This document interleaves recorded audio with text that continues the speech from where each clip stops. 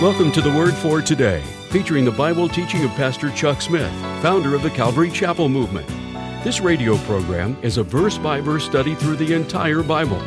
And on today's edition of the Word for Today, Pastor Chuck continues with the mighty men of David as we pick up in 1 Chronicles, chapter 12, verse 1. And now with today's message, here's Pastor Chuck. Now in chapter 12, these are they which came to David to Ziklag, because he yet kept himself close because of Saul the son of Kish, and they were among the mighty men, the helpers of war. They were armed with bows. They could use both the right hand and the left hand in hurling stones and shooting arrows out of the bow, even of Saul's brethren of Benjamin. And so these guys had practiced throwing with a sling with both hands. In case one hand gets injured or something, then you use the other and keep going at it. And to throw the sling with the left hand was sort of a special kind of an art in those days. The guys were sort of set apart, and they would practice to develop great accuracy with a sling. A sling is an interesting little weapon, actually, and you can develop quite a bit of accuracy with a sling. And of course, the stone that you can use in a sling is much larger than a stone in a slingshot. If you're using a slingshot, then you need small little stones like marbles. But with a sling, you can actually, the best stones are about so big around. And so you can do a lot more damage with a sling than you can with a slingshot, and you can become extremely accurate because you get your two leather strips, and of course you have a leather pouch in which you set your stone, about the size of your hand, and you set the stone in that leather pouch, and then one of your leather straps is longer than the other, and you take the longer one and wrap it around your hand, and you hold it with your 3 fingers. And the other leather strap is long enough that you hold it with your 2 fingers, like so. And then you get this thing swinging, and of course, the longer your straps, the greater distance you can actually throw these rocks. And you can throw these rocks a huge distance if you get these, get some real long straps, and you get a big enough rock, and you get that thing swinging out there. You get the momentum going as you swing it around in the air. And then on the last swing, you take it around and you let it fly over your head, and you bring it with an overhand thrust. And you let go, when you bring it over your head with the overhand thrust, you let go of these 2 fingers, the finger and the thumb. You let go of the one strap, and I'll tell you, that rock shoots out of there, and you can throw them just at long distance, 300 feet or more, these huge stones with a sling. So it is quite a weapon. And these fellows would practice not only with their right hands, but they'd practice throwing with their left hands too, these slings. And so it was really a very effective weapon in battle, because you could start wiping out your enemy much further than what you could throw a rock. And so, of course, it was with the sling that David wiped out the giant. Now, these men that came to David were skilled with the use of the sling and also with shooting arrows. And then also came to David while he was in the land of the Philistines, in verse 8, those from the tribe of Gad. Now, these men who came from the tribe of Gad were men of might, men of war, fit for battle. They could handle the shield and the buckler, and their faces were like the faces of lions. So I would imagine that they just had full beards and looked real tough. And they were as swift as deer upon the mountain. Of course, in those days, I imagine that they actually were in much better physical shape generally than we are. Because, they didn't have cars and bicycles and stuff like that. They had to run or walk wherever they went.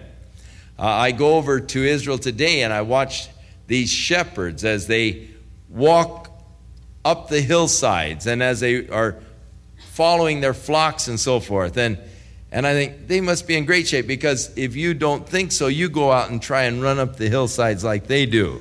And you'll really be panting before long. But you really get in good shape. And these men were all in tremendous physical condition, fast, fleet-footed, and powerful guys. And they began to gather unto David. And then we are told of those that came from the tribe of Benjamin.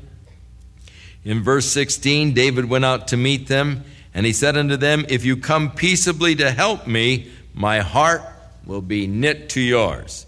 But if you come to betray me to my enemies, seeing that I haven't done any wrong, then the God of our fathers look upon it and rebuke it.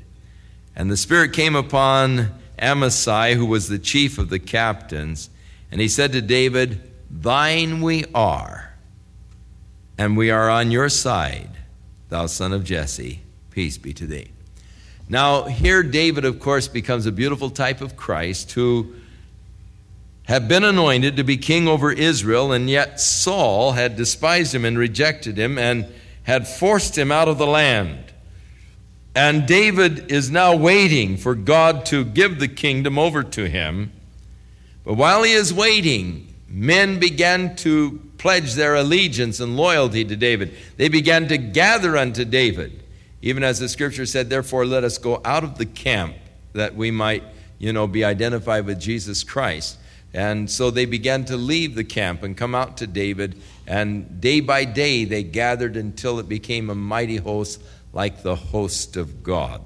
And so they were men who made their commitment. We're yours. We belong to you. And we're on your side.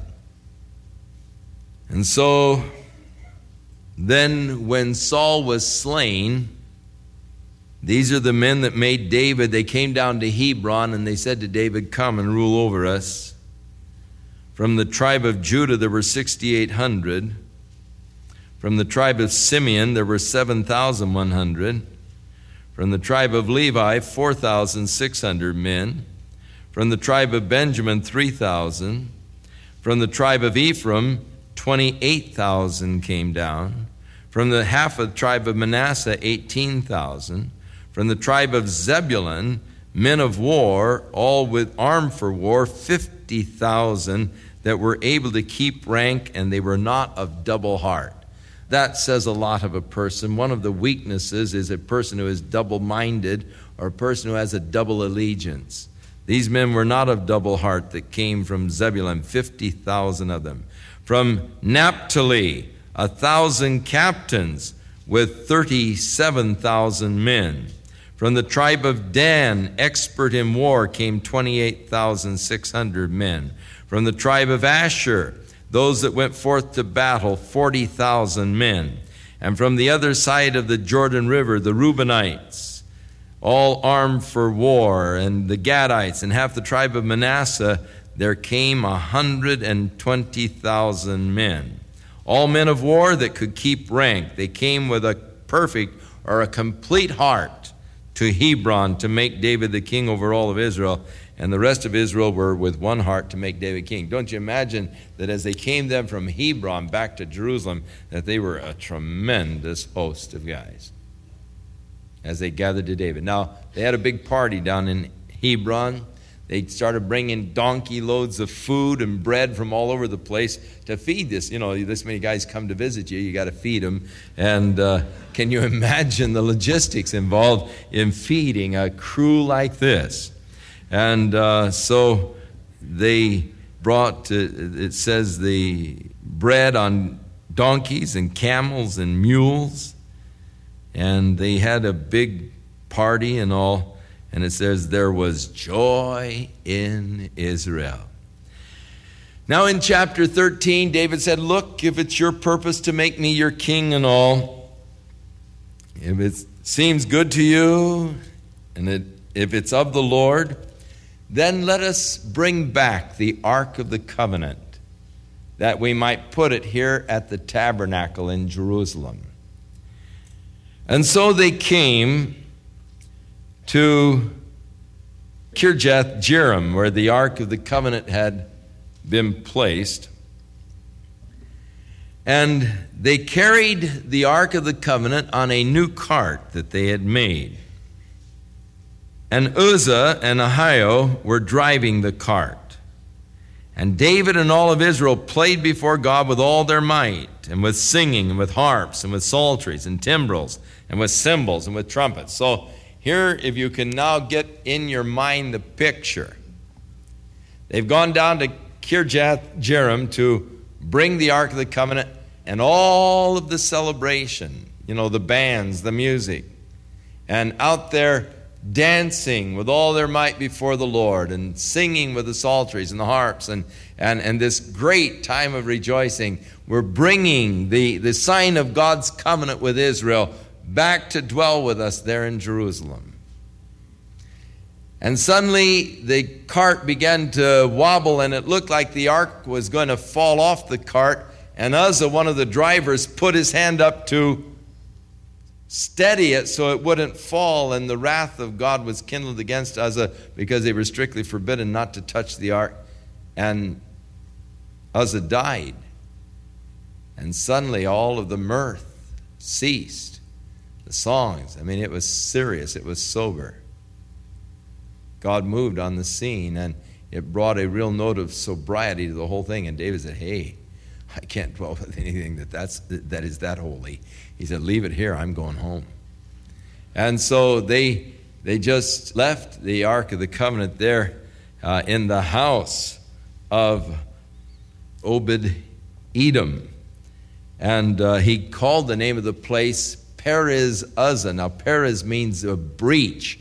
God made a breach against Uzzah. And so the ark there was placed in the house of Obed-Edom. And David went back to Jerusalem. He was angry at God. Angry because God stopped this glorious celebration and stopped David's intent of bringing the Ark of the Covenant back to Jerusalem. Now, in this, we find a right thing being done in a wrong way. Now, it is not only important that we do right things, but it's important that we do right things in right ways. When the Philistines captured the Ark of the Covenant, when they were in battle against Saul, you remember the story how that everywhere the Ark of the Covenant went, boils would break out on the Philistines? And so finally, in every city, the men would get boils all over them where the Ark of the Covenant was brought. And so finally, as they started to take it to another city, the men from the city came out and said, oh no, you're not bringing that thing here. We don't want it in our city. And so the Philistines then went to their prophets and they said, what shall we do? And they said, send the thing back. Take an ox and make a cart and put it on the cart and just turn the cows, actually not an ox, but turn the cows loose. And if the cows go right back to the camp of Israel, you know the thing is of God, and let the thing go. Don't touch it. If the cows just sort of roam around like they're lost, then you know that it was just all coincidental that boils happened to break out on you. And so they took these cows and they made this ark, and they made the cart, they put the ark on it, and they turned the cows loose, and they started just mooing and going straight towards the camp of Israel. The Philistines followed them and watched them go right on into the camp of Israel. Of course, when it came into the camp of Israel, there was great rejoicing and all. Now, the idea is when David then decided to bring the ark back to Jerusalem, a good desire. But what did he do? He copied the method of transportation that was used by the Philistines. Now, God in the law had commanded that whenever the Ark of the Covenant was moved, that it should be borne by 4 of the priests on staves. The ark had these golden rings on the side, and they would put these sticks through these rings so that they wouldn't touch it, and there would be 4 fellows that would hold these staves on their shoulder, and the ark would be, of course, in the middle of them. And that is how the ark was to be transported. That was under the law of Moses. Now, David was doing a right thing, but he was doing it in a wrong way. He was following, really, the worldly pattern of the Philistines and taking a cart, making a cart and oxen and pulling it. He was following the Philistines' way of doing things. Now, I do believe that the church is guilty many times, or parachurch organizations are guilty many times of trying to use worldly methods for doing the work of God. Now, that which we seek to do is right. We seek to bring men to Jesus Christ. But we get a bunch of suede shoe Madison Avenue advertiser men, and we say, now set up a program for us. An advertising program and all, and we're trying to use worldly methods to do the work of God. Now, you're trying to do a right thing. You want to get men to Jesus Christ, but you're doing it in the wrong way. God didn't say that we were to get fancy advertising schemes and all of this kind of stuff to bring men to Jesus Christ. A lot of work for God, legitimate work that should be done, is done in a wrong way. And so because we have been doing things in a wrong way, then we've got to raise funds to support the wrong way method of doing things. And we make a travesty of God by the way we get up to raise funds. It is a shame, the methods that people use to extract money for the so-called work of God. I am embarrassed as a Christian of the junk that goes on television in their fundraising efforts and methods. It, to me, is an absolute embarrassment. And they are motivating people the wrong way.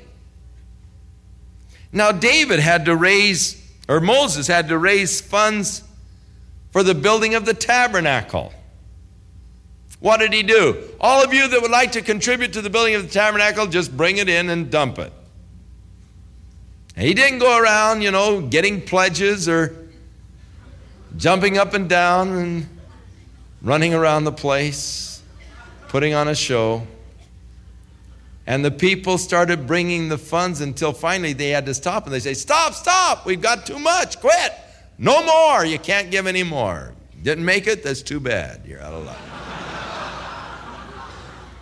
Now, Paul the Apostle tells us in the New Testament, writing to the Corinthians, he said, now every man as he's purposed in his own heart, so let him set aside for the Lord.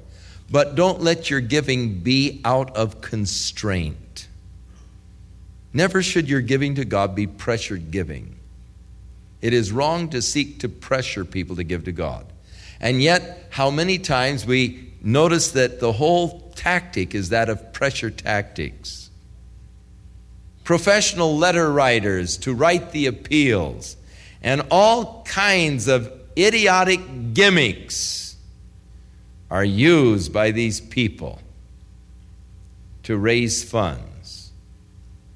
When a person has to degrade to those type of efforts, then something's wrong with the work that they are seeking to do. I am thoroughly convinced when God guides, God provides.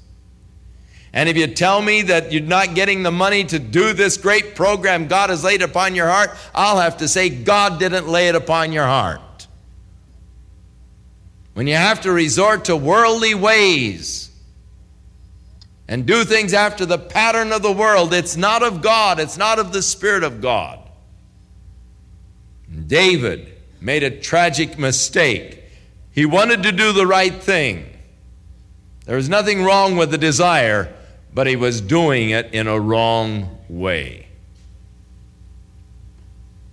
God never intended for us to use the Madison Avenue techniques to sell Jesus Christ to the world, or to use all of these fundraising techniques that people stoop to raise funds for the work of God. Poor God. He's almost broke. All the time. He lives on the verge of financial disaster. If you don't come through this week, God's had it. What kind of a God is it who never can take care of his own program? As I say, it embarrasses me. I'm humiliated by it. So David said, hey, leave it here. I'm not going to take that back to Jerusalem. And they took it into the house of Obed-Edom. And then God began to bless Obed-Edom tremendously because the Ark of the Covenant was there at his house. And so David said, hey, let's get the thing back to Jerusalem. Let's do it again. Only this time, he had gone back to the law of Moses. He said, let's have 4 priests. We'll take and let them bear it between them and so forth.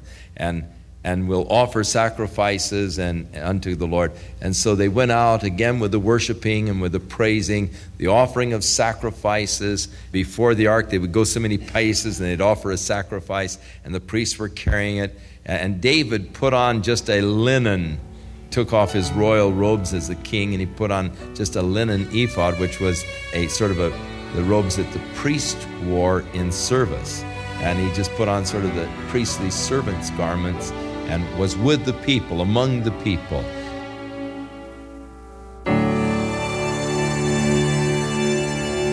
We'll return with more of our verse-by-verse Bible study in the book of 1 Chronicles on our next broadcast, as Pastor Chuck continues to teach through the Bible, and we do hope you'll make plans to join us. But right now, if you'd like to order a copy of today's message, simply order 1 Chronicles 12 through 13 when visiting thewordfortoday.org. And while you're there, be sure to browse the many additional biblical resources by Pastor Chuck. You can also subscribe to the Word for Today podcast or sign up for our email subscription. Once again, that's thewordfortoday.org.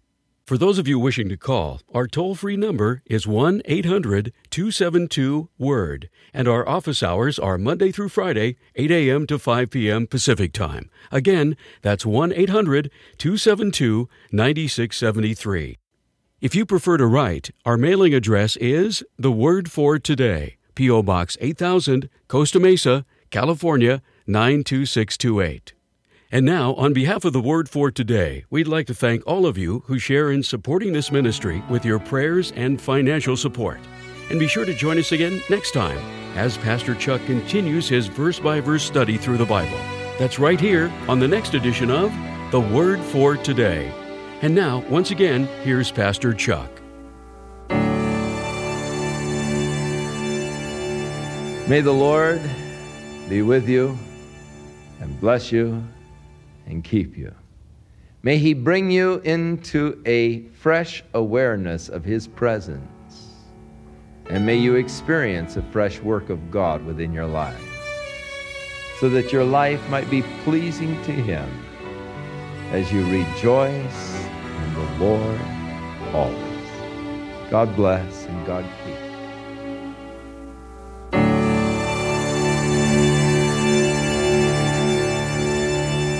This program has been sponsored by Calvary Chapel of Costa Mesa, California. Hey, I want to tell you about a biblical counseling ebook by Chuck Smith.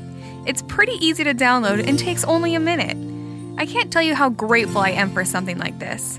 It's a game changer for anyone who needs to counsel or talk with someone on the spot. Like when I'm talking with my friends and a complicated issue comes up, I can do a quick search on my phone and get immediate answers that lead them to God's Word.